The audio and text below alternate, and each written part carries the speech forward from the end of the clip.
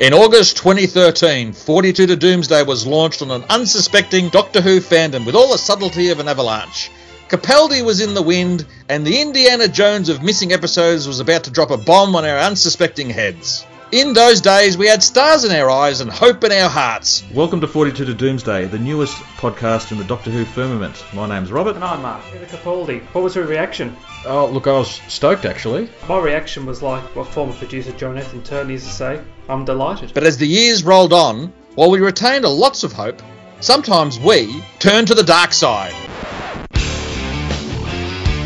Just tell a story. Let's have an adventure, Stephen. None of the pieces fit. Can you sense that I'm slightly frustrated, Mark? You can't tell me, in the UK TV industry at the moment, and there's a lot of good stuff being produced, that they did not look and really sort of cast the net further, look at getting a showrunner who has got no baggage with the program whatsoever and could do something different with it, as opposed to trying to reheat a souffle. Yeah, I'd give it about a 7 out of 10 as well. That's very fair, Rob. What mark would you give it, Mark? 3. They've all been shit. A nationwide poll of our 7 followers on Parler comprehensively demonstrates that the 42 to Doomsday podcast is a 100% effective cure for COVID-19 over hydroxychloroquine, bleach and injecting UV radiation under your skin. With that, how can you not trust anything we say? I'm Rob. I'm Mark. I'm Dave. I'm Richard. We're broadcasting almost live from our sunny retreat next to a dildo shop as hair dye drips down our faces to help you celebrate Christmas as you contemplate shoving little Timmy in the oven in lieu of roast pork. Buckle up, praise Jesus, and pass the mint sauce, because this is the 42 to Doomsday Christmas special. Despite the vagaries of life over the last 10 years, be it election insurrections, global pandemics, or Australian wicket-keepers doing the dirty on unsuspecting English batsmen in 2023, we are still going strong. Infrequent, yes. Inquisitive, absolutely, but never ignoramuses. As we venture into our second decade of bestriding the podcasting firmament like Colossi, we will do what we've always done. Bring you our unfettered views and imperfect memories of Doctor Who, warts and all, combining all that with an overwhelming, always safe, sex appeal and irreverence, all the while denouncing Patreon for the work of the devil that it is. For we are not men, we are 52 to Doomsday!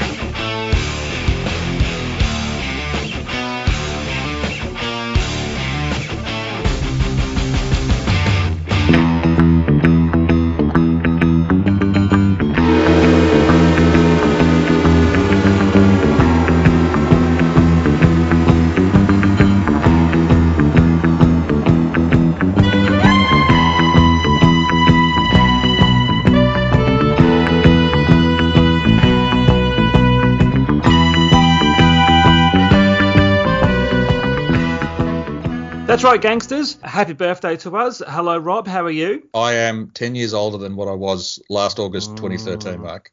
It's shocking, Yes, isn't it? yes. Time has marched on. Are we actually renaming the podcast?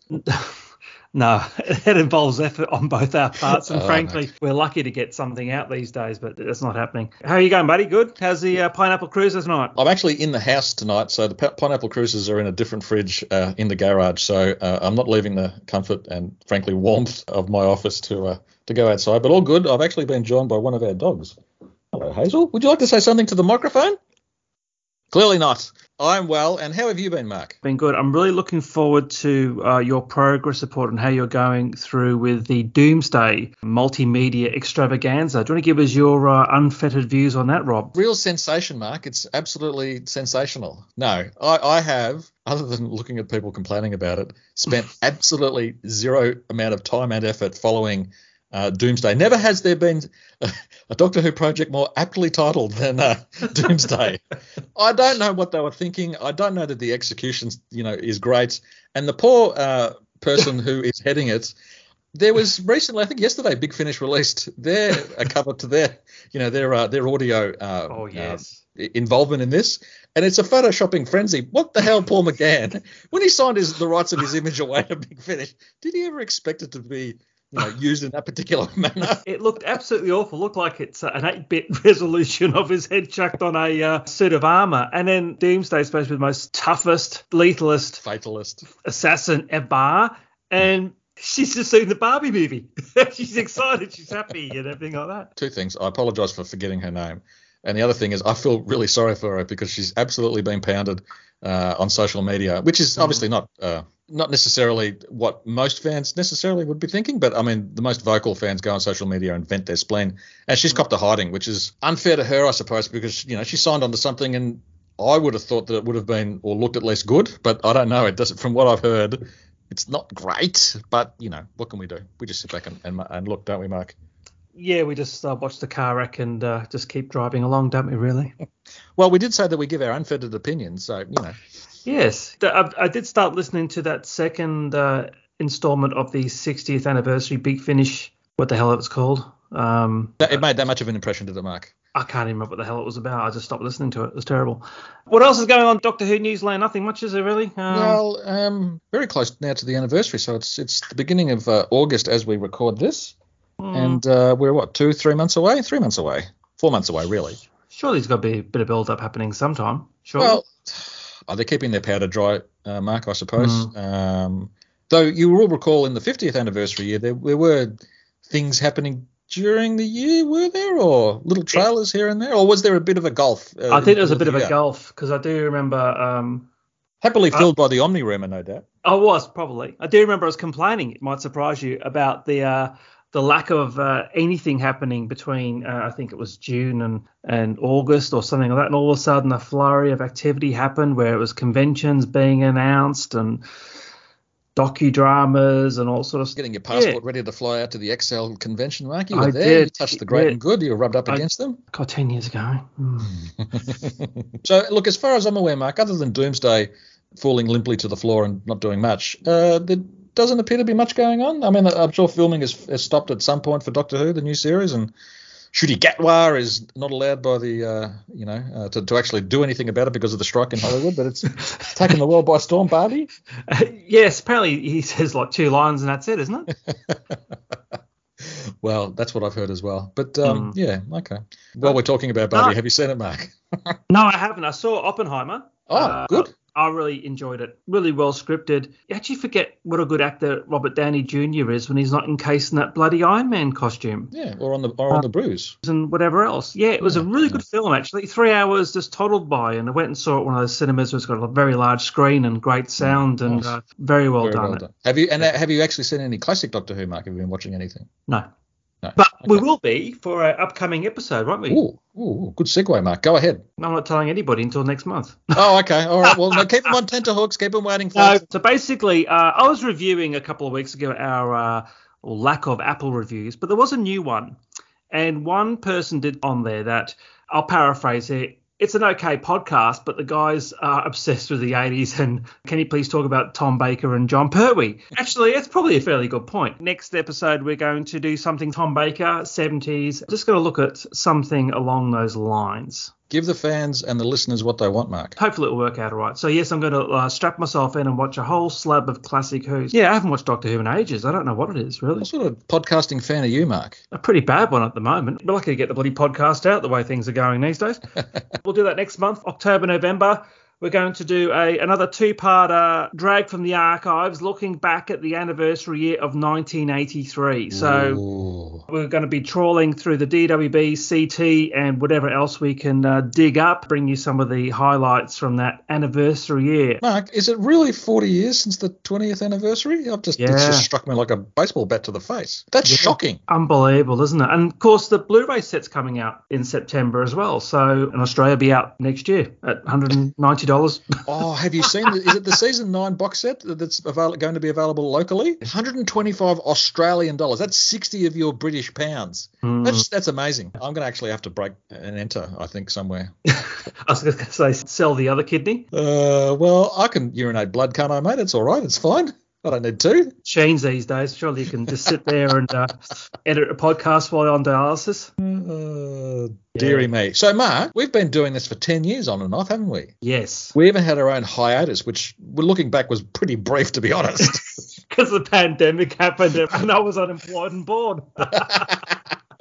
Yes. We're going to be indulgent before we sort of segue into our actual episode, which is the second part of the VHS years. Thank you very much for the lovely correspondence on Twitter from people saying how much they enjoyed part one. We enjoyed putting it together. We hope you enjoy the second instalment just as much. Indeed. So, Mark, I recall me and you and I, to be grammatically correct, sitting in I think it was a cafe. It was a cafe in Burke Street. And no doubt the pandemic killed it, the business. Were we locked down forever, Mark? That's 3 years ago now. Are we still locked down? I can't remember anymore. In Victoria, I think mentally we still are locked down from it. Like, people are still scared to leave their homes. Mainly because every time we turn around, there's a new tax. I can't comment on Can't say anything about that, yes.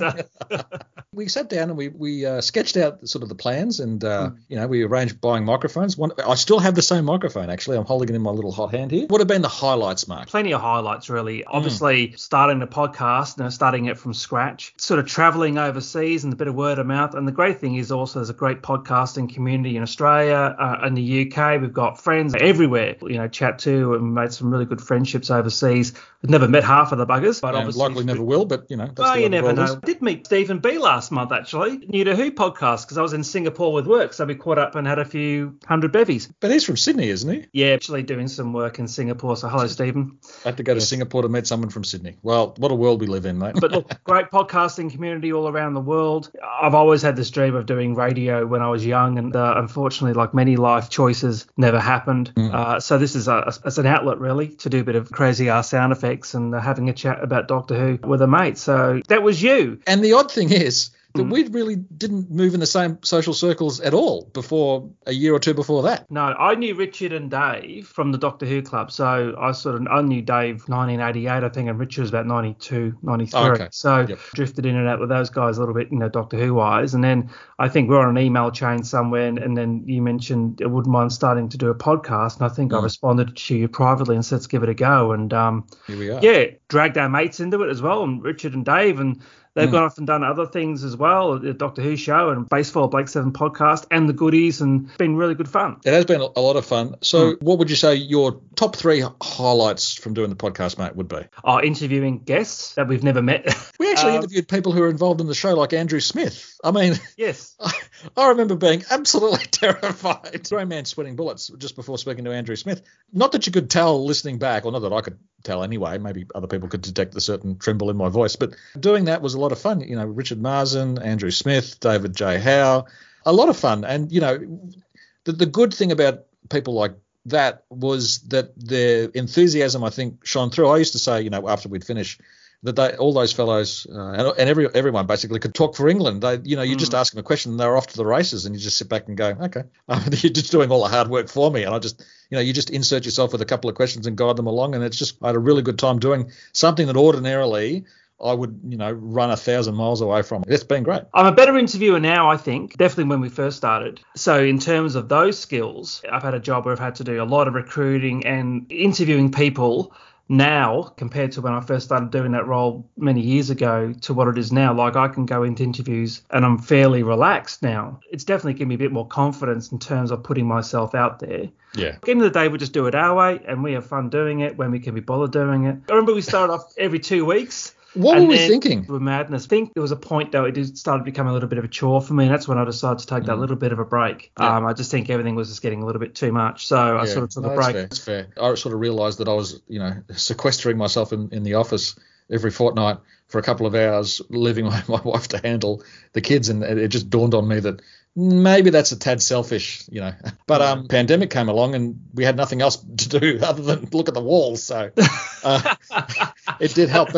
But in terms of interviewees, one of my highlights has to be Professor Jason Bainbridge from earlier this year. Yes. I mean, aside from the topic itself, which we're still keeping an eye on that, folks. So when we've got something to report, we'll come back to you on that. Wonderful to actually speak to someone locally who was extremely knowledgeable on their area of expertise. Again, he was one of those people who could, you ask him a few questions and he's off to the races, and you just sort of sit back and bask in his intelligence and erudition. So that was definitely a highlight for me. What about favourite episodes? Can you remember any that particularly resonate? I know we sort of made our name doing a lot of missing episodes podcasts or missing episode related podcasts, and About a year ago, I went back and listened to a few of them. Those ones were interesting because there was a lot of speculation that some of it panned out and a lot of it didn't. But they were always fun because I've always been intrigued and fascinated, as if you couldn't tell, about missing episodes. So it was always good to talk to yourself, who's sort of more plugged in than me and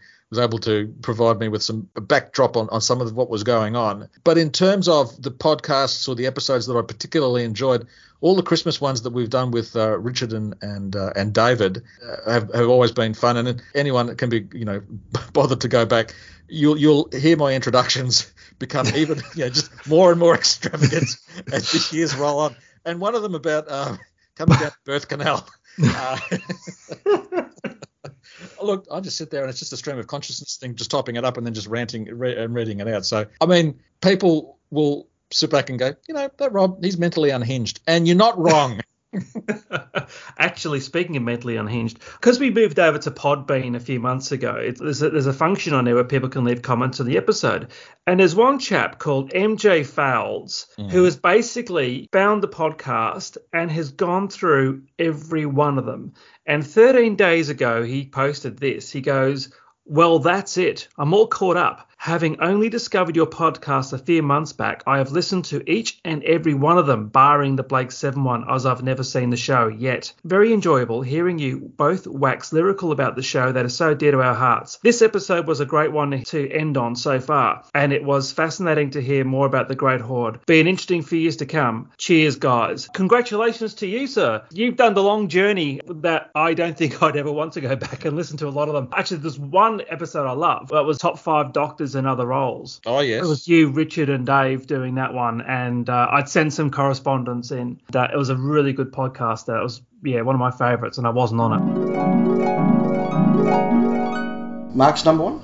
Mark's number one. He goes with Tom Baker, The Lives and Loves of the She-Devil.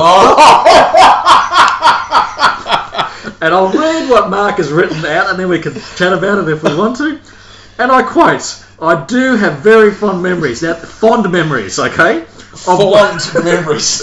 I do have very fond memories of watching the series back. The thing is, even if you turn the vision off, it's just scary from the soundtrack. But go on.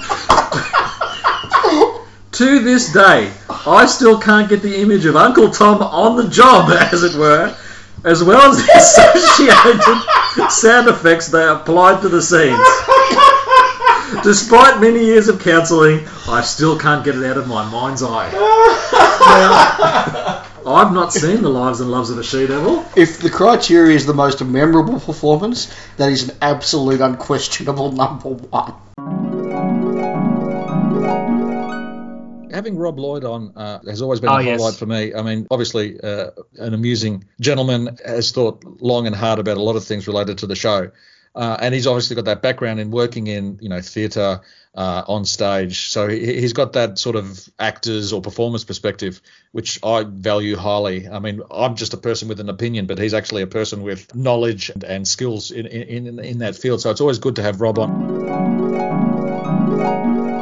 My all-time overrated Doctor Who story is the 10th Doctor classic definitive story, Human Nature. Oh, get out of town. I'm there going, which do I put as number one or number two or something? You'll drive Paul Cornell back to drink. But that's okay. From what we can see and from what I've heard, he didn't have much to do with the writing of the actual story. Allegedly. Allegedly. So you want to read Paul Cornell's Human Nature, go get the book. Yeah, get the book. It's the start of the excess of Tennant playing up his pretty boy role of the Doctor, and they're playing up this whole romantic view of him. It's such a cop-out. The reason why the Doctor ran away was because he was being kind is an absolute cop-out. The fear that he has at the start of that episode of why he's running away from the family is palpable. It is an incredible start.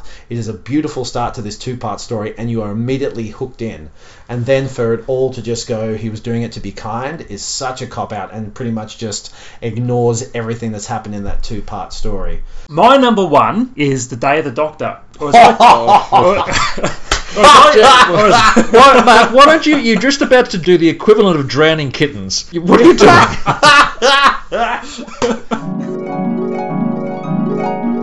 definitely we will have him on in the future. Just harking back to our listener who's embarked on his own 42 to Doomsday journey. That's the other highlight of doing this. The amount of engagement that we get from our listeners, obviously social media or email, and their willingness to, write up their thoughts and send it into us. It's, at the start, I don't know that we had any particular thoughts of building an audience, but, we obviously connected in some regard with lots and lots of listeners.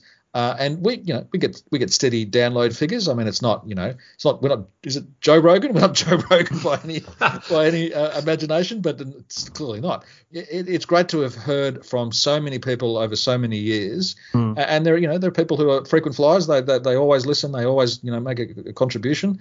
We saw that with the first part of the VHS tapes. Or era podcast where we just had a couple of dozen tweets and or are they X's now, Mark? Tweets and not with that X thing. What's that? X marks the spot. What's he on about? Let's not go there, okay? Let's go past that particular piece of roadkill. Do you want a joke? Is it Doctor Who related? No. What's Elon Musk's favourite song? I don't know, Mark. What is Elon Musk's favourite song? I Want Your Ex. I just made that up. Maybe we should join a Donald Trump on. What's it called? What are you doing? The Truth Social. They're banning me at work for these dad jokes. I just tell you, they've all had enough. It's actually funny. We've got Microsoft Teams because everyone's working from home a few days a week, so we're messaging each other. I'm the resident prankster. Unfortunately there was a stabbing in the suburb that I work in yesterday. Someone went crazy with a pen, and I said on my afternoon break, I'm going to the supermarket. If I end up getting stabbed, it was great working with you. And then 20 seconds later, I said, like hell it was. That's terrible. Have you got a background image on your Teams? Absolutely not. No way. Okay. Mate. I've got one. It's the scream. Basically, I just tilt my head and they see the scream, and I put my head back in the shot and just do the same expression. That's me every day at the moment, the scream. I'm glad our listeners had this opportunity for just a peek inside our seemingly insane minds. I'd take my hat off and give a heartfelt thanks to all our listeners who have contributed over the years. They don't have to do it, but the fact that they do, and they do it in amusing and considered ways, is I really appreciate that. So thank you for that. And without further ado, let's go into part 2.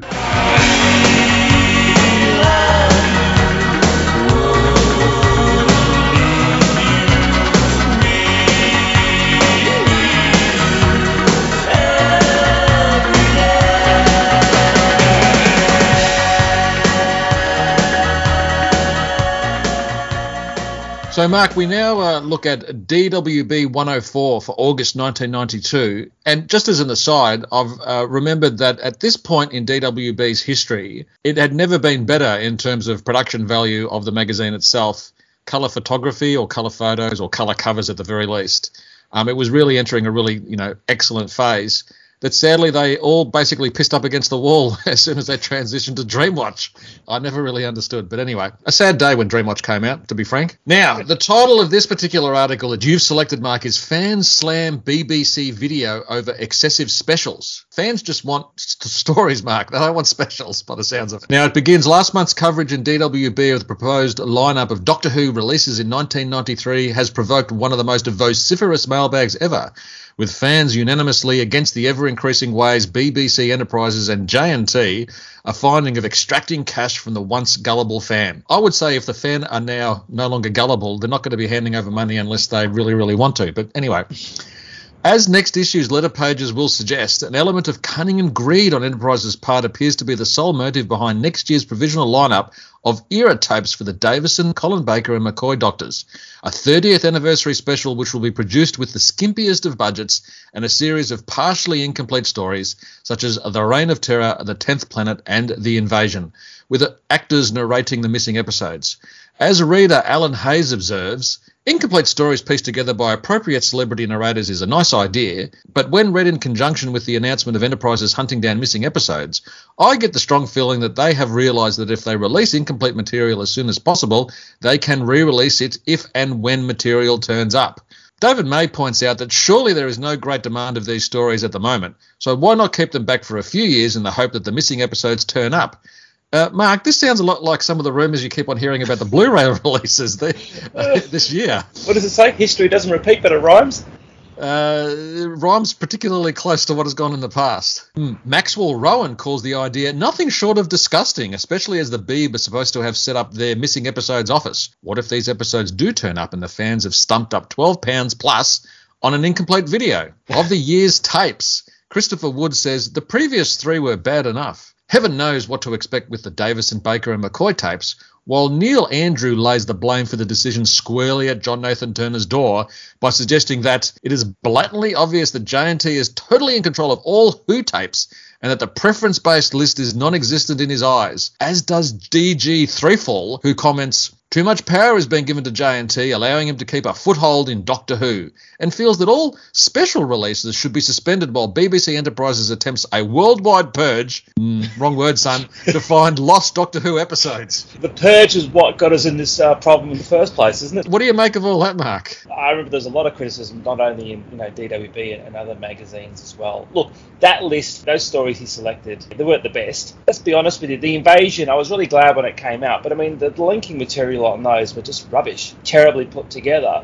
Was it the Reign of Terror they did on VHS? They sort of got J&T's links and they sort of massaged them a bit more with some, I don't know, clips and bits and pieces. From my perspective, it's just to keep him in a job. But I had to laugh at what the episodes turned up and the fans have stumped up £12 plus on an incomplete video. Guess what, mate? We all buy them again, like we have been doing ever since. Fans who bought the Enemy of the World novelisation also bought the Enemy of the World audio book, who then bought Enemy of the World on DVD when it was released, and no doubt will buy it on Blu-ray when it comes out again. Now, this particular article concludes, rather lengthily, having been subjected to and stung by such devious ploys as the double tape releases and skimpily produced years tapes in the past, it at last appears that the fans are waking up and agreeing in unison that they will no longer tolerate such mercenary tactics. BBC Video could still make healthy profits by respecting us as consumers instead of appearing to dupe us all the time. The folly behind releasing incomplete stories with linking narration is outlined above, and clearly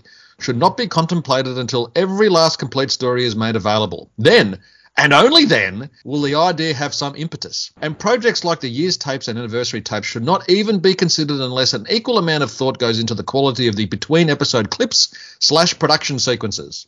To date, the years tapes have been produced on a shoestring budget, and it shows. But while a well-written and intelligent script would provide some compensation for your £12.99, they have been written in an almost condescending and irritatingly depthless manner. All the more infuriating considering that only the fans, by and large, are buying them anyway, and not the general public to whom they would be more appropriate. It is no coincidence that the scripts are written by John Nathan Turner, who also suggests the ideas for special releases. It is also no coincidence that J&T produces all the linking footage for the specials and is paid to do so, considerably more than he is paid to suggest titles for the conventional range of story releases. Clearly he knows how to feather his own nest, but at whose expense? And at the same time, whose interests does he really have at heart? His or Doctor Who's? If the latter, then why wasn't he delighted on hearing the news that The Demons was to be colourised, instead of reportedly being furious that Ian Levine had gone over my head in putting the idea into motion? The release of Sharda is proof that when he puts his mind to it, J&T can come up with the goods.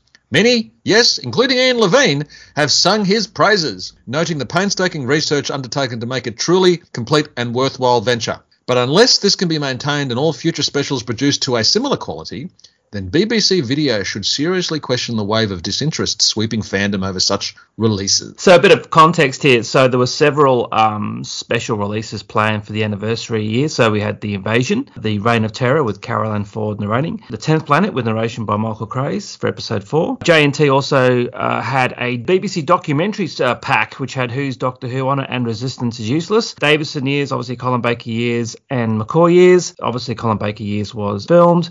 Basically when J&T departed from BBC Video, the Davison years and McCoy years were cancelled. However, the Colin Baker years came out a little bit later, which we will get to at some point. Not very inspiring list, to be perfectly honest with you, for the 30th anniversary year. And especially he was going to do a 30th anniversary double pack consisting of clips and interviews. I suppose in one regard, I was going to say that they're probably cheaper to make. I mean, in terms of having to pay cast and script and all that sort of thing, that's sort of only for appearances in the clips, I suppose, and no script writers, etc., etc. But it is interesting. Have you actually seen Who's Doctor Who? The doco from 77? Yeah. I don't think I have. Is it any good? It's for its age. It's very good. I mean, the main takeaway about it was obviously had a small segment of Galaxy 4 on it. On the season 14 Blu-ray, they've got like a Who's Doctor Who Revisited sort of thing, which is actually to find some of the original interviewees and go through all that. And it's actually quite a good little doco on it. But in terms of the actual Who's Doctor Who, it's okay, but it's of its time, obviously. There's some nice behind-the-scenes footage of Talons, but it's on the season 14 box set if you want to have a look-see. Maybe when I retire in 15 years, mate. We'll see. Excellent.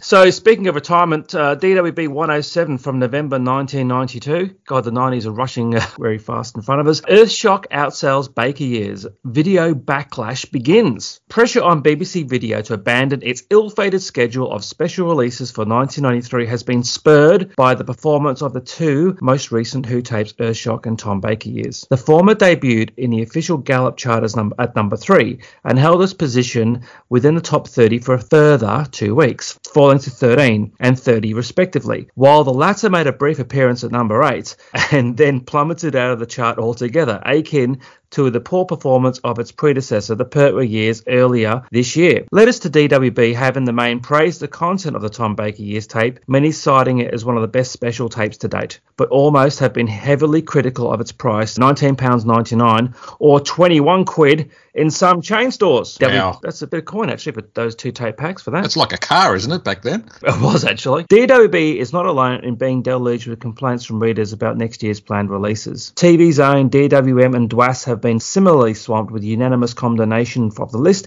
and readers of all magazines are strongly advised to write directly to David Jackson and Penny Mills at BBC Video, BBC Enterprises Wood Lane, 80 Wood Lane, London, W12 OTT to voice their complaints and to register whether or not you will be purchasing the tapes. It has been reported that John Nathan Turner, who produces the special releases, is keenly supported and highly praised by Penny Mills, and that he receives a royalty from sales of the tapes rather than a one-off payment. Next year sees the release of at least 8 special tapes, many of them double packs. Judging by the way the tide is turning, BBC Video may ultimately find fewer takers as the fans start to vote with their pockets. So basically the backlash begins. Look, everyone knows that DWB at this stage had a vendetta against J&T. I mean, it was there from the very beginning of the magazine or the fanzine's history up until, the latter stages of its existence. And I think any stick with which to beat him for a variety of sins, both real and imagined, would be grabbed. The special VHSs is just another one. I mean, I can see why people would be leery of buying them because they are bits and pieces effectively. But there is, I think, value in them. I mean, it's not every day that you get to sit down effectively, or nearly anyway, with, say, Tom Baker while he misremembers most of his era on your television screen. There is certain value in that, in seeing how a lead actor, views his time on the show with the perspective of, 5 or 10 or 15 years. And again, if you are hankering for complete stories, then having the run of, releases interrupted by specials or incomplete stories would really annoy you. And if you're living on a budget, I mean, a lot of fans, I suppose, would have been university students or in their early 20s, a 12 or 13 pound commitment each month or even up to 22 pounds, as you indicated earlier. I know these days it's not a huge amount, but I mean, at that time, it might be the difference between having a decent meal or not, just for a TV show. So I can see both sides, but DWB definitely has a vendetta. So that has all to be taken into account. I mean, with the Tom Baker Years, the concept was great, but some of the clips he chose were just really bizarre. Like Genesis of the Daleks didn't even feature Davros. I think it's just the first scene with the Time Lord. Some of the selection was really bizarre, but the actual concept was quite good. In Australia, they released the Tom Baker Years on 1 tape, not 2 tapes. So I think it was like $29.99. In terms of those specials, that's probably one of the better ones, but the bar is pretty low. Yes. You just follow the formula. When you've got nothing else to do, when the BBC won't actually, use you in the capacity that you're meant to be used, it's a bit hard, isn't it? I mean, you've got to earn a crust somehow. So, Rob, we approach December 1992. Merry Christmas to you. DWB 108, and I've reserved this article for you because I know this really resonates with you. It brings back happy memories. So, over to you, sir. Many happy memories. And it begins, 10th Planet 4 returned. Yeah. BBC planned February video release. That was a great time, Mark. You could sit down and watch that Planet 4. Yeah. Clearly not. But did you remember getting the DWM with a little paper insert that talked about this? Yes, there was like a stop press or something like that, wasn't there? Yes. Someone had to print that up, cut it out, and then insert it into each individual issue. Yeah. Yeah, very strange. All right, Strange Days. It begins.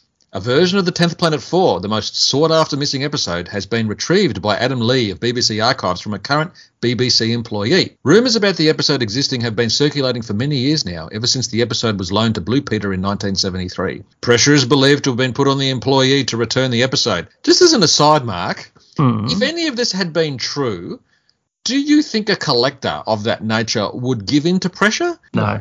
4 nerdy types with glasses saying, give it back. It wouldn't inspire me to hand them over. A wad full of cash, probably, but Yeah, it's interesting. Just keeping in mind that this is all bunkum. All 4 episodes of The 10th Planet were handed to Lee on 2 one-hour reels of early home videotape used mainly in the 60s and early 70s. These tapes can only be viewed on a Shitterband machine, few of which are still in existence, and the reels are currently being held by Steve Bryant at the National Film Library, who possesses such a machine. The NFL hopes to confirm the clarity of the episode around the time this issue goes to press, but the tapes were not able to be viewed until November 10th. So it's not a question of hold the presses, Mark. It's print and be damned. It's like the Ian Levine article. Remember that one in DWM where he said he found, was it Enemy of the World Part 6 in Taiwan with those other separate episodes? Yeah. Yes. They just I'd love to get to the bottom of that particular story one day. Ian, come onto the show, mate. And happy birthday to Ian Levine, who turned 70 recently. God love him. And please unblock me on Twitter. The tapes are not original master tapes, but on the same format as 8 episodes of Steptoe and Son, which were recently returned to the BBC. These were originally run off by an engineer from the 2-inch master tapes of the 1970 season for the writers Galton and Simpson. 3 of these episodes were painstakingly restored frame by frame. Do video recordings have frames, Mark? I think it's just an electronic signal. But anyway, we're mixing our metaphors, aren't we? Restored frame by frame for the recent BBC video release under the collective title of A Winter's Tale. However, it remains to be seen what the quality of the 10th Planet 4 will be like, and whether it will be suitable to release complete on BBC Video. Hopefully, it will have been professionally copied with a flying spot machine, which evokes all sorts of images in my head. In which case, the picture quality would, whilst not being up to normal broadcast standards, be acceptable. Alternatively, it could have been copied by the primitive technique of pointing a camera at a screen and would therefore be virtually unwatchable. I've long argued, Mark, that if a dirty copy of Dalek's Master Plan 12 turned up on grainy footage on YouTube, the BBC would... The BBC would collectively fall over itself pointing their iPhone 12 at the screen and recording it and then bunging that up onto a streaming service ASAP. A new release Daleks, the early years. Oh, they probably would, bless them. You know what I mean? They wouldn't care. To be honest, we wouldn't care either. Have you checked Apple TV? They've been publishing lists of supposed episodes, haven't they? Yeah. Yes. People will swallow anything these days, won't they?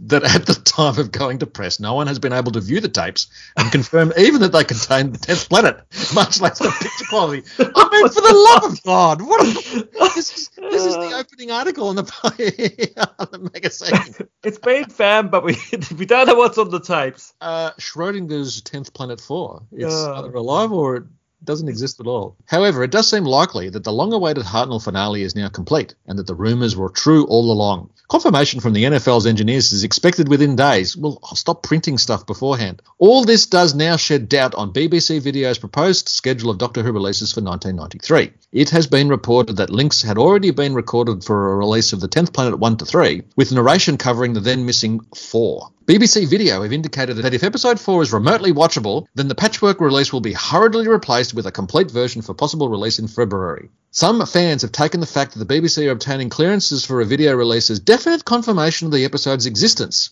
Sounds like the Omni rumour. But even they have not seen it as of November the 9th. It is also rumoured that the 4-part tape of what remains of the Reign of Terror may be pulled due to an unfavourable advance reaction from fans. January's release of Silver Nemesis will contain an additional 10 minutes or so of previously unseen footage. And wrapping this up, almost nearly quite there, Eric Sayward has now signed a contract to allow a Resurrection of the Daleks to be released by BBC Video next year. And now, Mark, the absolute kicker. After spending the last 5.5 minutes reading it out, at the very bottom of it, it says... Stop press. The tape labelled 10th Planet 4 was viewed by NFL engineers on November 10th. Unfortunately, it did not contain the claimed episode, and we must sadly conclude that this was either an honest mix-up of tapes or an elaborate hoax. Yes. How about writing an article about the hoax instead? I wish I could get my hands on him. It was an elaborate hoax by Roger K. Barrett, wasn't it? Not Sid. It was Roger. Yes. We know all about hoaxes in fandom, don't we, Mark? And plenty of them, sadly. None perpetrated by us, Rob. You'll only get the true facts from us, Mark. True facts. Like this one. From DWB 109, January 1993. Happy New Year, Rob. Happy New Year, 1993. Yeah, it's 30 years ago. I know. It's shocking, isn't it? Look, the new year hasn't started well for BBC Video because it says disastrous sales for Mordrin and Aztecs. The BBC are rush releasing The Demons on 4th of January to follow on from the current BBC Two repeat and benefit from the resultant publicity. The Demons will replace the extended Silver Nemesis, which is now scheduled for February the 8th. Paul Holland, the marketing manager of BBC Home Entertainment, said that the level of exposure this story has already achieved is comparable to that obtained with the Term of the Cybermen. We believe the interest in this title warrants it being rush released and gives us a perfect start to the Doctor Who's 30th anniversary year. Whether his expectations will be realised remains to be seen. It wasn't. Despite the sad news about the non-return of the 10th Planet 4, the BBC are still planning to release a 10th Planet tape at some point during 1993. I think it came out in 2000, I think. In a box 10 with Attack of the Cybermen. Mordrin Undead and the Aztecs came 10th and 15th respectively in the Gallup chart based on sales in the opening week. The 7th week, however, they fell dramatically, Mordrin to 142 and the Aztecs out of the top 200 altogether. This performance is significantly worse than the previous releases and fans are already looking for factors to blame for the poor showing. The Aztecs' disastrous sales are generally being attributed to the fact it was released at the same time as its showing on UK Gold. Although many fans do not have satellite, the pirate network is as healthy and vibrant as ever when it comes to making a, quote, copy for a friend, unquote. And this may have well damaged sales. Many fans, of course, have already pristine copies from BSB's 1990 transmissions. This doesn't bode well for BBC's decision to rush release The Demons straight after its BBC Two repeat. Had the BBC seized the opportunity to release the story during 1992, and they would have had a surefire winner, potentially outselling all but the Term of the Cybermen. Nevertheless, many fans are grateful to the BBC for saving them 12 quid. Mordrin Undead has less excuses. While many disparate factors, including the cover artwork and the number of Davison releases already available, are being bandied around with gay abandon, it would appear that BBC Video have now reached a watershed, hailed by many as a classic on its transmission in 1993. That's a mistake there. And topping many season polls, the story's reputation these days is less of a classic and more of an enjoyable but run-of-the-mill romp.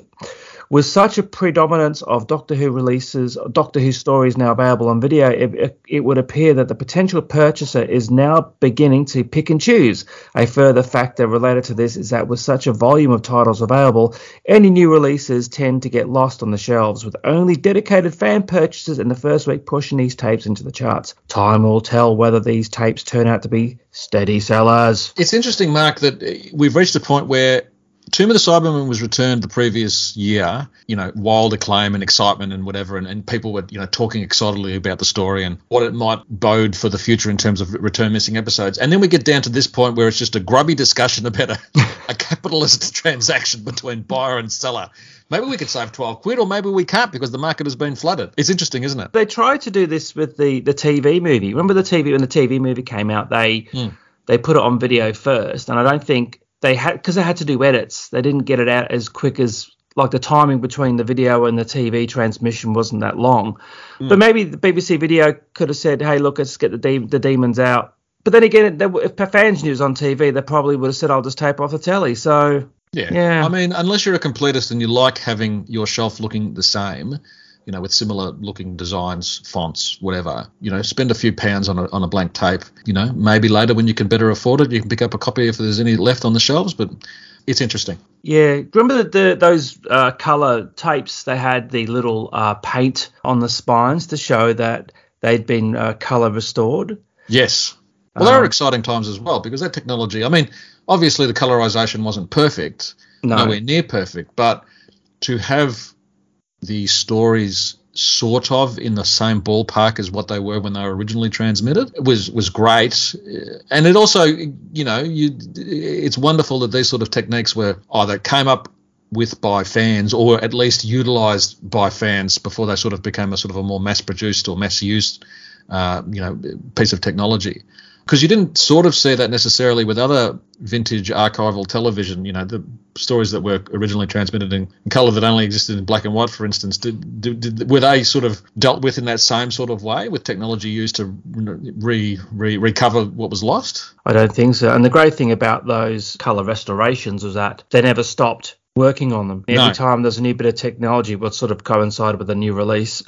So whether it be on the VHS, which was acceptable, the DVDs of those where they've been vid-fired and lots more digital equipment at their hands, they could do more.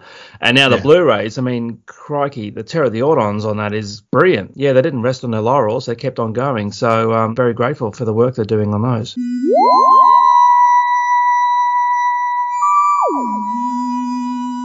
Looking at DWB 109, as we have been, it does include this seminal moment, I think, in Doctor Who history, headed "J&T leaves BBC Video."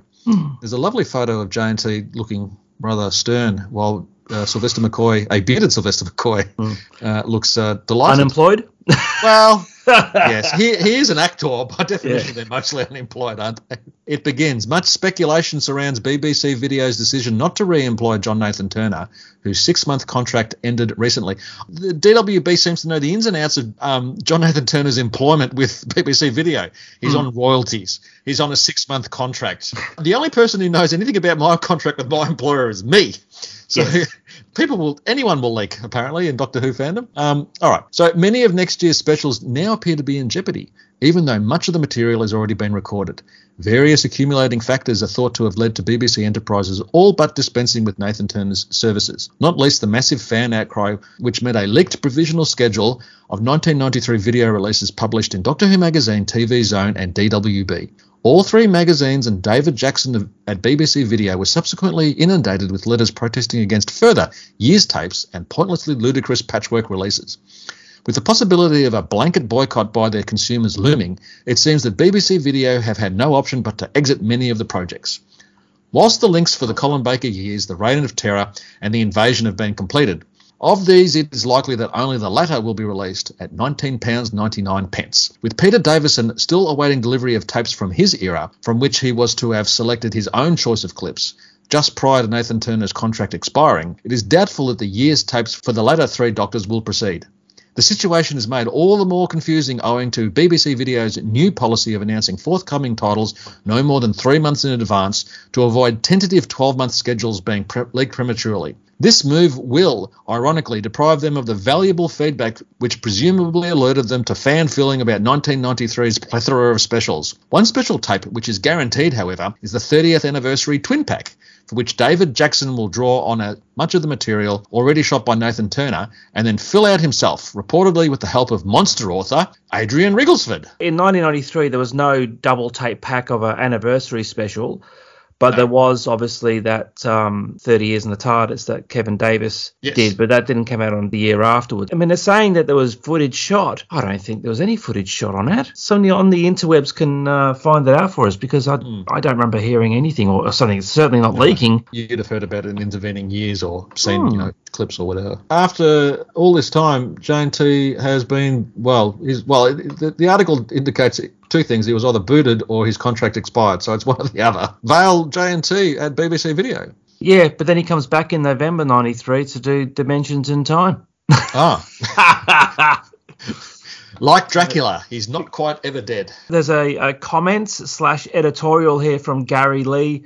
Ooh. Rob, would you like to read that out? Yes, Gary Lee keeps on punching. Comments. John Nathan Turner's relentless grip on all things Doctor Who finally appears to be weakening. Certainly, his creative input is at an end, and so it is unlikely that he'll want to retain any sort of advisory capacity to Marvel's Doctor Who magazine, a position still open to him. That just leaves the Tainham lecture tours. But whilst the guest lists are always, for the most part, impressive, at the most recent event at Cambridge, concern was voiced at the poorer-than-expected turnout of attendees. With a promising future involvement organising the BBC's corporate roadshows, Nathan Turner will hopefully soon discover that there is life outside of Doctor Who. It is appropriate that news of his apparent departure from BBC Enterprises should coincide with the revelation that John Burt is to replace Michael Checkland as BBC Director General 3 months earlier than expected, thus inevitably hastening the speed of Jonathan Powell's departure as controller of BBC One. Already, fans are hailing the apparent departure of the two people many consider to have done the most irreparable damage of all to Doctor Who's reputation as a sure sign that whatever the future may bring for the series, it can only be rosier. It remains to be seen how long it will be before the DWAS finally comes to the realisation that John Nathan Turner is no longer producer of Doctor Who. A recent issue of CT, put together by stand-in editor Michael Proctor, and which contained a critical comment piece on his unending association with Doctor Who, was delayed at the printers for 2 weeks to enable the DWAS exec to apologise in advance and to tell him how much they regretted the items slipping through. Oh, wow. Yes. If Michael Proctor would like to reach us at 42todoomsday@gmail.com and give his side of what exactly happened, we'd love to hear from him. Look, we might leave it there for the moment in terms of this potted history of VHS releases, but essentially what happened was the Colin Baker years did come out, and apparently sales on that were so bad in '94 that the range nearly got cancelled. But look, are unsold copies of those being buried along with the copies of the ET Atari cartridge, Mark, in the same location? And also probably being buried along with all the action figures of all the Phase 4 Marvel films that haven't been sold yet. Plenty of Eternals figures if you want to get your hands on those. No? No. It's a very hard no. Essentially, in 1996, the range was suspended due to the imminent release of the TV movie. And as a result of that, they actually deleted all these titles, and including The Hand of Fear, which I think was only out for like 2 weeks and then got deleted. There was a controversy. A lot of people, I think, seem to have missed out on The Hand of Fear. So the VHS range sort of limped on till about 2003, I think it was. Did they cross over with the DVDs? Were there DVDs being released at the same time as Yeah, VHS? I think there were. The problem with the VHSs, which I think you've alluded to before, is that they left the not much love stories till last. Yeah. As opposed to they released all the good stuff first, and then they obviously changed that strategy around. Look, end of the day, they're all going to come out. It doesn't matter. It's like people bitching and moaning about season 24s. You knew it was going to come out at some point. There's no point bitching and moaning about it. For the inevitable disappointment.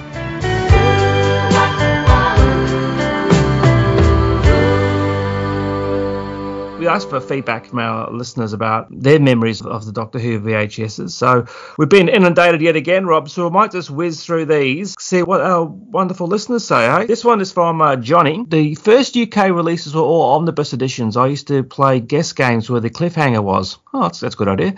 I always presumed the end of Death to Daleks 3 was when the Daleks were about to go around the corner and the Doctor was trying to work out how to open a door to the city. I don't think I ever watched an omnibus edition. Not even, say, really? Brain and Morbius, which is the classic example of cutting something down to incomprehensibility near enough. But, I mean, again, I would have had to have actually been bothered to buy it, but I wasn't. So okay. Never had a chance. Interesting. Okay. The next one is tweeted at us by Dr. George Sandifer Smith, who says, my first Doctor Who tape was Death to the Daleks, episodic as broadcast, not the earlier omnibus edition. Dr. George Sandifer Smith is working on a project at the moment that they've written the following for, titled City of Wax. First on tape, my first route, rearing silver against Solaresque brickwork, striking its green eye against the dome, pyrotechnic greedy. The blood on the rocks was crispy bacon. Shifting shale was flour-coated. The planet was a kitchen demanding a manual crank as the white rounds went out. The maze defended itself with glittering zombies. Again. The outer eye is a twisting mirror. Armour, no defence now against spears, ritual, great pyramids. Wind the reel and baffle your friends with silver and black screaming. Conspiracy. I feel like I've been mentally enlarged in that, Mark. Well, given how rapidly diminishing IQs at the moment due to age, good, I'd say they've sort of been enlarged a bit. This one's from James. He says, The Five Doctors. I remember it so vividly. I was watching the TV in my parents' room and the intro started with its first Doctor saying goodbye to season for the intro and the video just went all flickery. And the next one is from James H, who says, rented Robots of Death over and over and over from the library. First one I bought was Day of the Daleks and used to love it when Doctor Who magazine published the entire year's schedule in one go, so so I could start saving and planning which I wanted to see most urgently. Fantastic. This one's from Gareth. Snake Dance was my first Doctor Who video after Hazley remembered repeats in 1992 and Dimensions in Time. It was my first proper Doctor Who full stop. Hearing the Howl theme for the first time was very, very exciting. It's a banger. It is a banger. Still great to this day. Yeah. And the Taran Wood Beast lifts its claws and says, my first VHS was Death to the Daleks in 1992, aged 7. Lovely. Young bastard. This one is from Lee Moon. In 1985, and he saw The Seeds of Death on the shelf. It was very expensive. I was a student and couldn't afford it. Didn't even have a video player. This sounds like a Young Ones episode. Have you got a video? It was tantalising as it was so close to watching my favourite Doctor again. Again, 2 years later, and it was released again at a lower price than when VHS was cheaper. And I bought it as I'd rented a video player. My flatmates were out, and with a bottle of wine and a shitload of sweets, I watched it in one sitting. Fantastic. I remember the excitement for Tomb. I was counting down the days. I decided to pre-order from a shop and ran across the road, nearly getting knocked over. Christ, I thought. After all these years of waiting to see a bloody lost classic, and I nearly get killed. I also remember you could make suggestions to my local library about books and videos for them to buy. I used to suggest a few Doctor Who videos, take them home, and then with my mate's video player, I used to copy them. Not all, just the ones I thought were so-so, like The Chase. I remember while watching the Romans, I stopped the recording as I thought, well, I won't be watching that pile of crap again. Didn't want to waste my tape. To this day, as I've never bought it or watched it again. Wow. Actually, on that score, my local library, I've joined a library at long last, they had a Jodie Whittaker box season release on DVD. And I just kept on walking. I saw it on the shelf and just kept on walking. I think it was Flux from just memory. Flux. Remember Flux, Mark? Yep. Oh, dear. Okay, moving on. Will Hadcroft said, I watched the original TV movie VHS release of The Robots of Death as frequently as possible when it first came out. It was so good. Script, acting, sets, costumes, model work, secondary control room, Dudley's score, all top drawer. And remembered it all from when I was 7. It's the stories with the striking visuals that you really remember when when you're a child. Yeah. It is a good story as well. Oh, yes. MJ Feld says, I was younger than 10 when the first VHS was released. Don't think we got a VHS player until about 86, 87. So I never saw Out of Time Who until the early 90s, colour repeat of the Demons. It was a DVD range that re-energised my love of classic Who. Someone named Mando, and then an Irish name that I'm not going to insult them by attempting to pronounce, says, my first VHS was the £9.99 Revenge of the Cybermen, which must have been 86 or 87. I loved it, watched it over and over. I was so afraid of anyone stealing it, I wrote my address and everything inside the plastic cover, as if anyone would nick a Doctor Who VHS. Years later, I got Tom Baker to sign the paper inlay. He signed it to Manus, from your greatest fan, Tom Baker. I still have it and still love it just as much. It's interesting that DWB was saying, earlier in this in our recording, that fans, wouldn't be necessarily watching tapes over and over again. But we've seen multiple times now, just looking at these tweets and notes to us, that people when they were kids were prepared to sit down and watch a story again and again and again. It's interesting. Andy Taylor says, my first tape was Terror of the Zygons for my 12th birthday. What a great choice. Followed by Talons and Robots of Death with birthday money, all of which were absolute favourites. Kept the covers after setting the tapes to the tip, with a few exceptions, Dalek and the Trial Tins. Yes, they came out in 93, didn't they? Yes. John McCall says, still have quite a few of them, but no longer have a machine to play them. VHS is supposed to be coming back a bit like vinyl and audio tapes, isn't it? Yeah. It looks like, why? Yeah. Why would you? Don't do it, people. Don't. No, it just looked like gravy on a high-def television. Terrible. On that point, Gary Finney-Zare says, some of the early black and white releases were very poor quality prints. The Daleks was very ropey. Things improved dramatically once the restoration team became involved. Yeah, spot on with that. Yeah, they were pretty bad, actually. I remember they used to say these are the best quality prints we could get, but I think they were just basically the ones sitting on the shelves. And even like the Web Planet, what they did was on that VHS tape, some clearance issue with something, I think one of the music or something, and that's what they did was they basically edited it. What they did was they put the end titles for the American compilation that was shown on the PBS station. So these fonts, all of a sudden, it looked really grainy. Then all of a sudden, this really bizarre font came through, and it was crazy days. T got involved. I think with the War Machines, things dramatically improved. Absolutely. Would that have been after J&T got the flick? Yeah, well after. He wouldn't have countenanced having to deal with fans No, regard, even professionals. Philip Monahan says they, at some point when he was younger, we hit some mall leaving Baltimore. The store was adjacent to a tiny play area. They had lots of tapes. My parents wouldn't let me buy the 10th Planet, probably just as well. I had no knowledge of the missing episodes at that stage. Philip then goes on to say, I remember walking into a video store to find they had a huge rack of Doctor Who tapes. Didn't know what to make of Kinder. I think that's probably fair. I don't think. Mark Webster says it was always exciting when a video was released. It was the only way to legally own the episodes instead of relying on multi-generation copies from abroad. Yeah, I think he's having a go at me there. Whose quality sometimes wasn't great. I worked in the Virgin Megastores at the time, so knew the release dates. I very naughtily bought Tomb of the Cybermen on a Saturday before the release date, as we got the stock delivered early, so it could be processed for Monday. My most anticipated release was the special edition of the Five Doctors. I couldn't wait for that and didn't disappoint. Great days and memories. Yeah, that was actually pretty good, that Five Doctors Redux packaged together with King's Demons, which is the only way you're going to sell that turkey, wasn't it, right? Tony Ingram says, I started buying the VHS tapes in 1985, though I can't recall what was my first. I also started taping the ongoing show in 1985 from Attack of the Cybermen Part 1. I still have the complete BBC video range in my earliest home recordings, and they still play. Tony Ward said, I had rented Betamax when BBC Enterprises announced they would be releasing their archive only on VHS. This forced me to invest in a VHS machine. Arguably, this BBC decision was the beginning of the end for the technically superior Betamax system. Yeah, spot on. I prefer the reason that it was porn.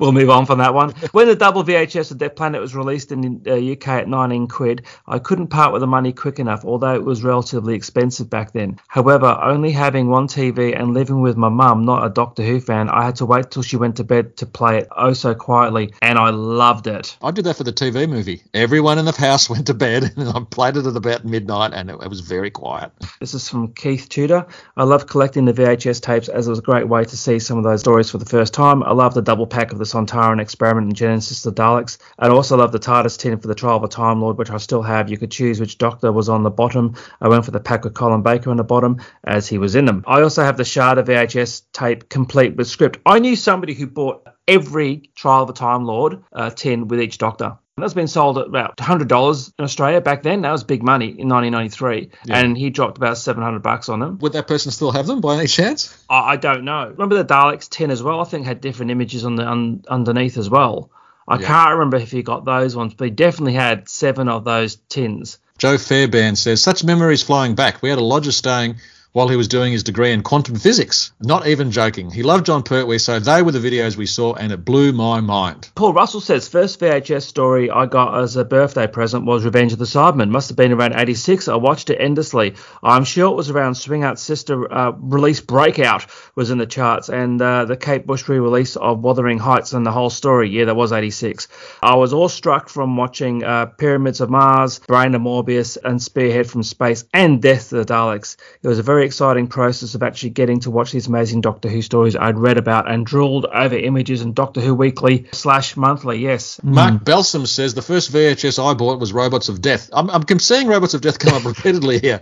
The edited version. Then we had the episodic format released. I thought at last we were getting proper Doctor Who. Then after that I popped down to my local WH Smiths or Woolworths to pick up the latest release. The biggest excitement was when Tomb of the Cybermen was found. Got to the store before it was even open. Brett Gabbett says the releases got so much better once they stopped editing the episodes and finally got around to presenting them in episodic format. I remember at the time wondering why I could pay $25 to $30 for a release when you could just record them off TV, but then the extended Curse of Fenric came out and had to have it. Then the Hartnell years, Troughton years, Cyberman years, and then Tragedy, Doctor Who ended on PBS before I could get them all recorded. They were in movie format anyway, and I missed the cliffhangers, so I started buying as many as I could. That's right, the Curse of Fenric came out, didn't it? In was it 91? That was the extended edition, didn't it? Yes, that's right. I think that caused. I recall that causing a lot of excitement, and deservedly so. It's a great story. Now, Mark Hevingham said we had our first VCR, a Betamax, October 17th, 1983. That's terribly exact. This was just in time for the Five Doctors that November 25th. We had a filling station approximately 10 minutes walk from us that rented VHS Beta and V2000. The Beta section had such titles as Blade Runner, Condor Man, and Revenge of the Cybermen. Condor Man. We must have rented that tape 5 or 6 times, and then later on Brain of Morbius. The man told my dad that we were the only people renting these, and if he wanted to buy, he would have to do them both for 40 quid, which Dad laughed at and declined. Fast forward to 1988, and I was at work age 22 and bought my own Ferguson VHS from, of all places, Radio Rentals. My first 2 purchases were A View to a Kill and Spearhead from Space. I bought the entire range as they were released, then again on Laserdisc, only 3 titles from Encore Entertainment, DVD and Blu-ray. Sadly, we moved the VHS collection into the garage in 2004, which was quite warm and turned out to be damp.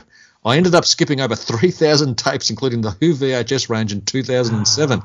My other exposure was from 1984 onward with the video circuit. I'm sure, Mark, you might. Anyway, was in full swing, and gems would appear from the US, Australia, usually cut but good quality, and New Zealand, where they were cut into 50-minute segments with commercial breaks. As each official release came along, we would marvel at the quality. The silly cuts, Morbius and Pyramids being offenders, and watch the bookcase shelves begin to sag. I used to create my own covers by cutting up DWM, sacrilege, and using white or coloured letraset on black paper, then going to the local Protoprint and getting them on glossy stock. I remember pointing a camcorder at the moon-based telesnaps and then editing them as a recon. How enterprising is this fellow, Mark? He's very talented. Halcyon days when you could wait 10 years to see your favourite tale, whereas now it's click and watch. Yeah. So very true, Mark. Steve Scotland says, I remember getting Sharda being very excited to see a new Tom Baker story so long after his departure. It came with a script and a book which fitted inside the case. Needless to say, I loved it, especially Professor Chronotis, Milk, One Lump or Two, and maybe there was a second tape with an interview. I bought it from the big HMV in Edinburgh. No, it was only one tape, mate, unfortunately, and that would have been actually pretty good if they actually did some sort of making of at the end of it. J&T wasn't enterprising enough to think of that at all. Dwayne Bunny, co-host of the Sirens of Audio podcast and the recent Janet Fielding and Sophie Aldred conventions here in Australia, writes, I can still remember the train ride in from Richmond to the ABC shop in the QV building in Sydney to pick up the Daleks. I lovingly stroked the covers of both cases. It was a double VHS release while looking at the images and blurbs all the way back home. That would have been interesting for the other people on the train, Dwayne. And then watching that incredible first episode for the very first time. The cliffhanger to the dead planet still ranks for me as one of the very best of all time. Agreed. Yeah, spot on. Mark, we'll wrap up our listeners' responses with a couple of emails. One is from Darren Jordan, who says, we live in a golden age where Doctor Who's glorious past is more accessible than ever through streaming, downloads, DVDs and Blu-ray box sets. Once upon a time, though, it wasn't so simple. There were all sorts of pirate networks back then with 4th or 5th or even 6th generation copied video cassettes sourced from tape TV broadcasts shared amongst fans, each new copy further reducing the quality of the visual until it was only slightly above the level of abstract shapes set to a warped soundtrack. A number of fans created reconstructions of missing episodes asking for you to mail them a blank video cassette that they then used to copy a recon from their original source before posting it back to you. Then boom, suddenly the home video market exploded and we were well and truly away. I can't even calculate the number of hours I spent in the Miranda ABC shop crushing on the girl behind the counter and drooling over the latest VHS releases that I didn't yet have the money to buy. For me, the older black and white stories that I've never seen were the highlight purchases. When the Dalek double release of The Chase and the Remembrance came out in the special limited edition tin, I almost melted. Getting the double video release of the War Games was pure bliss. The surviving episodes from Lost Stories released with new linking material were also treats for me, particularly the Hartnell and Troughton years and the Cybermen and Dalek early years. The Tom Baker and Colin Baker years releases were also unexpected surprises, seeing the stars come back to reminisce watching clips from their classic stories. The most incredible release in that regard, though, was Sharda, all available footage strung together with new linking material by Tom Baker himself and sold with a complete Douglas Adams script book in book form. Of all my memories of the VHS range, though, my favourite was when they found the first episode of The Crusade. I was working by then and had to sneak out of the office early in order to get to the ABC shop before it closed on the day of the release. I got off at Town Hall Station and began racing from there through the underground beneath the QV building. From the corner of my eye, I saw someone moving in the same direction as me with the same sense of urgency. I took to the stairs 2 at a time. So did he. I raced into the ABC shop minutes before it was due to close. He did too. I moved toward the back of the store where the Doctor Who range was displayed. My shadow came right along with me. We literally both reached out and simultaneously grabbed a copy of The Crusade at exactly the same time. Holding a copy each, we turned to each other, both displaying broad grins as we held aloft our prizes. Yes, we live in a golden age now where the good Doctor's glorious past is more accessible than ever. But it isn't too hard to get a little nostalgic from time to time about those grand treasure hunts of years gone by. A lot of nostalgia there in terms of actually going to a shop on the day of things getting released and you actually would buy it. I miss walking, Mark. I just miss using my legs. Yeah, but now I can't think of anything worse going to the bloody shops. I'd just rather sit on my ass and order it online. It's terrible. Closing this out, we've got an email here from Jamie Noakes. He says, at the beginning of 1992, I started collecting Doctor Who on VHS. On Monday, the 4th of May, 1992, Bank Holiday Monday, I went to Woolworths in Littlehampton with my birthday money and bought 2 brand new releases. Couldn't wait to get them home to watch them. There was so much excitement around Tim the Cyberman, and I bought that tape. However, I was more intrigued by the poster displaying the claws of Axos that I'd seen in HMV in Portsmouth on the 30th of April the previous week. The golden aliens had a classical Roman Greek look and a homegrown spaceship. It was the first John Pertwee story I bought. It was a psychedelic delight. I still have the tape. It's been my absolute favourite Third Doctor adventure ever since. Other Doctor Who VHS releases were issued on Bank Holiday Monday too. Bank Holiday Monday is Doctor Who Day in my house. So many memories of being home from college/work and taking a walk in the sun down to Woolworths to get the latest Doctor Who release and then insist on watching it as soon as I got home. My girlfriend hates those days. Regards, Jamie Noakes. These missives from our listeners, Mark, and thank you to everyone who's taken the time to send us something. We really appreciate it. Just goes to show the impact of releasing Doctor Who on VHS, DVD, Blu-ray, whatever. I mean, with the demise of network, there's still so much television, vintage television in the archives that may never see the light of day. I mean, the companies that own the rights don't want to spend the money on something that will sell so very little. So unless there's somehow a wholesale dumping on streaming, there's just so much that we'll never see, which is just frankly a damn shame. So to read these, really excited reminiscences from fans is great because it just shows the impact of the VHS range. And for all J&T's faults, he was at the start anyway, pushing for these stories to be released. And even though you might want to question his motives and some of his choices, much like his, reign as actual producer, I think that, we can take our hats off to J&T in some regard as someone who helped, push the range to a wider audience, or at least the fans who can, sat back and appreciated them and loved them. Just by having Doctor Who available to watch at your fingertips was really exciting back then. Now it's sort of a bit like, oh yeah, get the box set delivered, put it in the player, because it's so easy to do now. I haven't cracked open any of the Blu-ray releases because there's just so much stuff to watch. This is self-evident. We all know this. There's just so much occupying our free time in terms of just, television. But it's just hard. But back then, you really did make the effort to, watch what you'd purchased. Thank you very much for sharing all your thoughts and memories. Really enjoyed it, and we hope you enjoyed this little potted history of the BBC Rage through the eyes of Doctor Who fandom back in a day.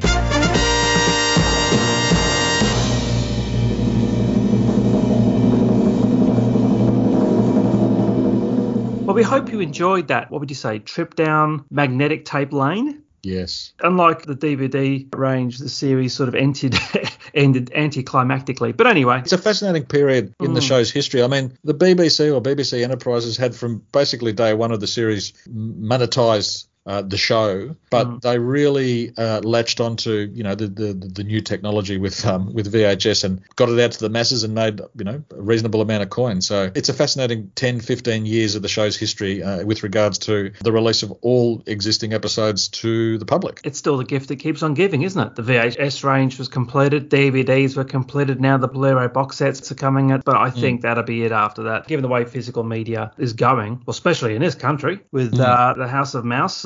He's basically pulled up stumps and said after Guardians of the Galaxy 3, it's no more. Yeah. So those people hoping for Song of the South on physical media, you're all out of luck. I do have a VHS copy on pirate if you want to buy it off me. I'll put it on eBay now. Oh. You'll get cancelled before you even hit send on that one, mate. Oh dear.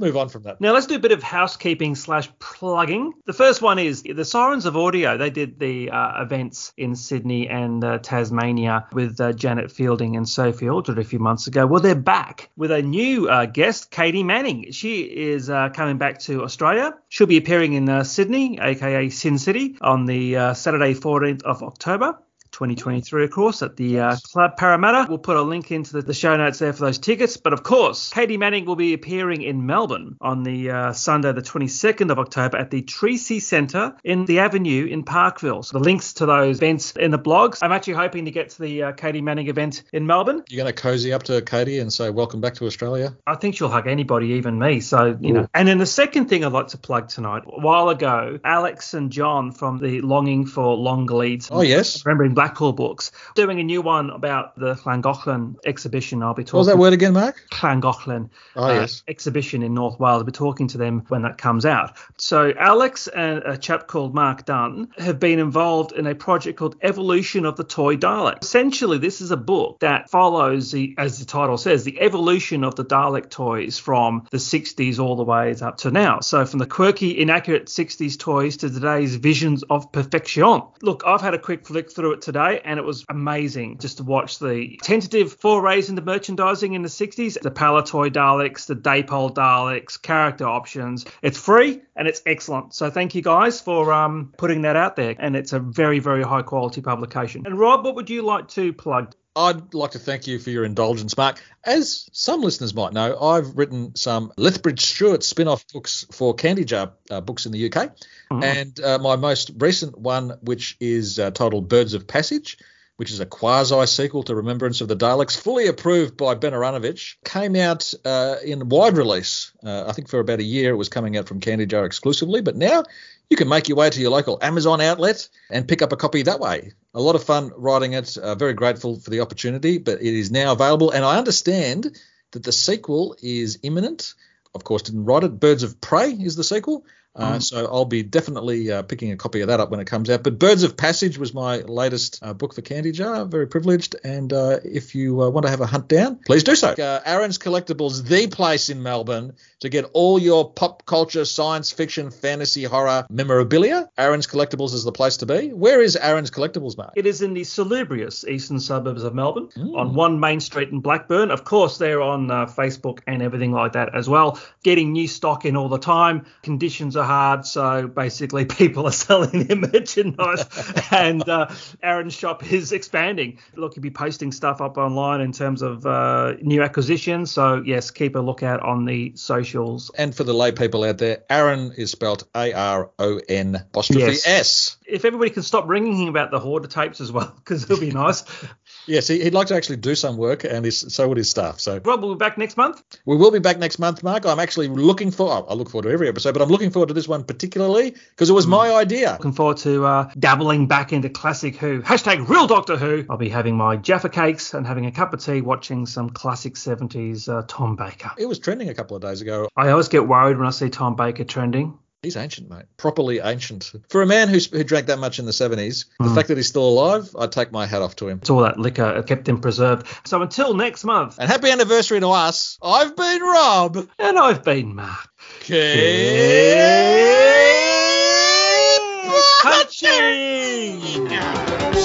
You've just listened to another episode of 42 to Doomsday, the podcast that loves talking about Doctor Who. We'd love to hear from our listeners. Please drop us a line at 42todoomsday@gmail.com. We can be reached at facebook.com/42todoomsday. If brevity is your game, we can be found on Twitter at 42todoomsday. Please check out our blog, 42todoomsday.wordpress.com, where Mark and I occasionally have something interesting to say. Aside from iTunes, you can listen to us via Stitcher and Player FM. If you enjoyed listening to us, leave a review on iTunes. As always, thank you for listening. Have a great week. We'll speak with you again soon. A Doctor Who exclusive. Controller of Radio 4 grinning all over his face. He recognises this one. Starting today and until the end of this week, Michael, a Doctor Who competition exclusive to 1FM, unearthed recently in a dark and forgotten film vault in Hong Kong. A classic Doctor Who story. It's in black and white. The sets shake. People act badly. It's perfectly. It's called Tomb of the Cybermen, previously missing for 25 years since that original transmission way back in 1967. BBC Video are rush releasing it. Well, they're getting it out by the 5th of May, but we have 25 copies to give away prior to the official release date. Be a success at parties. Go around saying, I've got the Tomb of the Cybermen. and people will say, I've got the Tomb of the Cybermen. We actually got 25 sets of this. Not only that, but one lucky 1FM listener will win a complete set of 30 Doctor Who videos. Imagine it, and an original bit of the TARDIS that we hacked off before they flogged it to some poor unsuspecting soul in the charity auction. We've got all this stuff to get. Imagine it. I'm not in the TARDIS. And all that stuff. 25 winners will get a year's subscription to Doctor Who magazine, which I laughed at initially until I saw a copy. It's very good, one of the best fanzines in the business. So what we've got is 25 copies to give away of the Tomb of the Cybermen. Not only that, but also one lucky 1FM listener will win a complete set of 30 Doctor Who videos and an original bit of the TARDIS. All 25 winners will get a year's subscription to Doctor Who magazine. We've got 4 questions. Here's the first. What date was the very first episode of Doctor Who transmitted? The date of the first episode of Doctor Who. When was it transmitted? Stay tuned around this time or any other all this week, because it could happen between 11 and 12:30. We've got 3 more questions, and if you're having any problems with the answers, help us at hand, because the new issue of Doctor Who magazine, along with the details of the competition, has a rather nice, attractive photograph of my bad self. I'm a real wild sweat. It is 10 minutes after midday. Day 2 of our exclusive Doctor Who video competition. Now, BBC Video are nice people, and they offered us a bit of the TARDIS, and I thought, it'll be one of those crabby old little bits, a splinter or something from the bottom of the TARDIS. What they've given us is this. Isn't this great? If you're a Doctor Who fan, take a load of this. You know the set inside the TARDIS with all those magical lighting up and lighting down bits of gizmo that get them around the time warp space continuum? We got a bit of that. It's about 4 feet wide, it's circular, it would be made of perspex if it was ordinary, but being Doctor Who, it's probably made of malignite or something like that. This is going to you if you're a winner. Unearthed in Hong Kong recently, a classic Doctor Who story, Tomb of the Cybermen, starring the second Doctor, Patrick Troughton, has been missing for 25 years since its original transmission in 1967. BBC Video are rush releasing it, bless their cotton socks, on the 5th of May, but we have 25 copies to give away prior to the official release date. Not only that, but if you're lucky, you'll get the complete set of 30 Doctor Who videos and this original bit of the TARDIS. All 25 winners, of course, will get a year's subscription to Doctor Who magazine, which I maligned yesterday. I called it a fanzine. It's not. It's not the kind of thing which is just a fanzine for the sake of it. It's a very detailed and in-depth magazine about Doctor Who, about the past, the present, and the future, and it's better than a fanzine. We asked you the first question yesterday. Now here's the second. Which pop star appeared in the 1983 Doctor Who story Enlightenment? Which pop star appeared in the 1983 Doctor Who story Enlightenment? More questions to come. If you're having any problems, well, help's at hand in the new issue of Doctor Who magazine, the gentlest of plugs.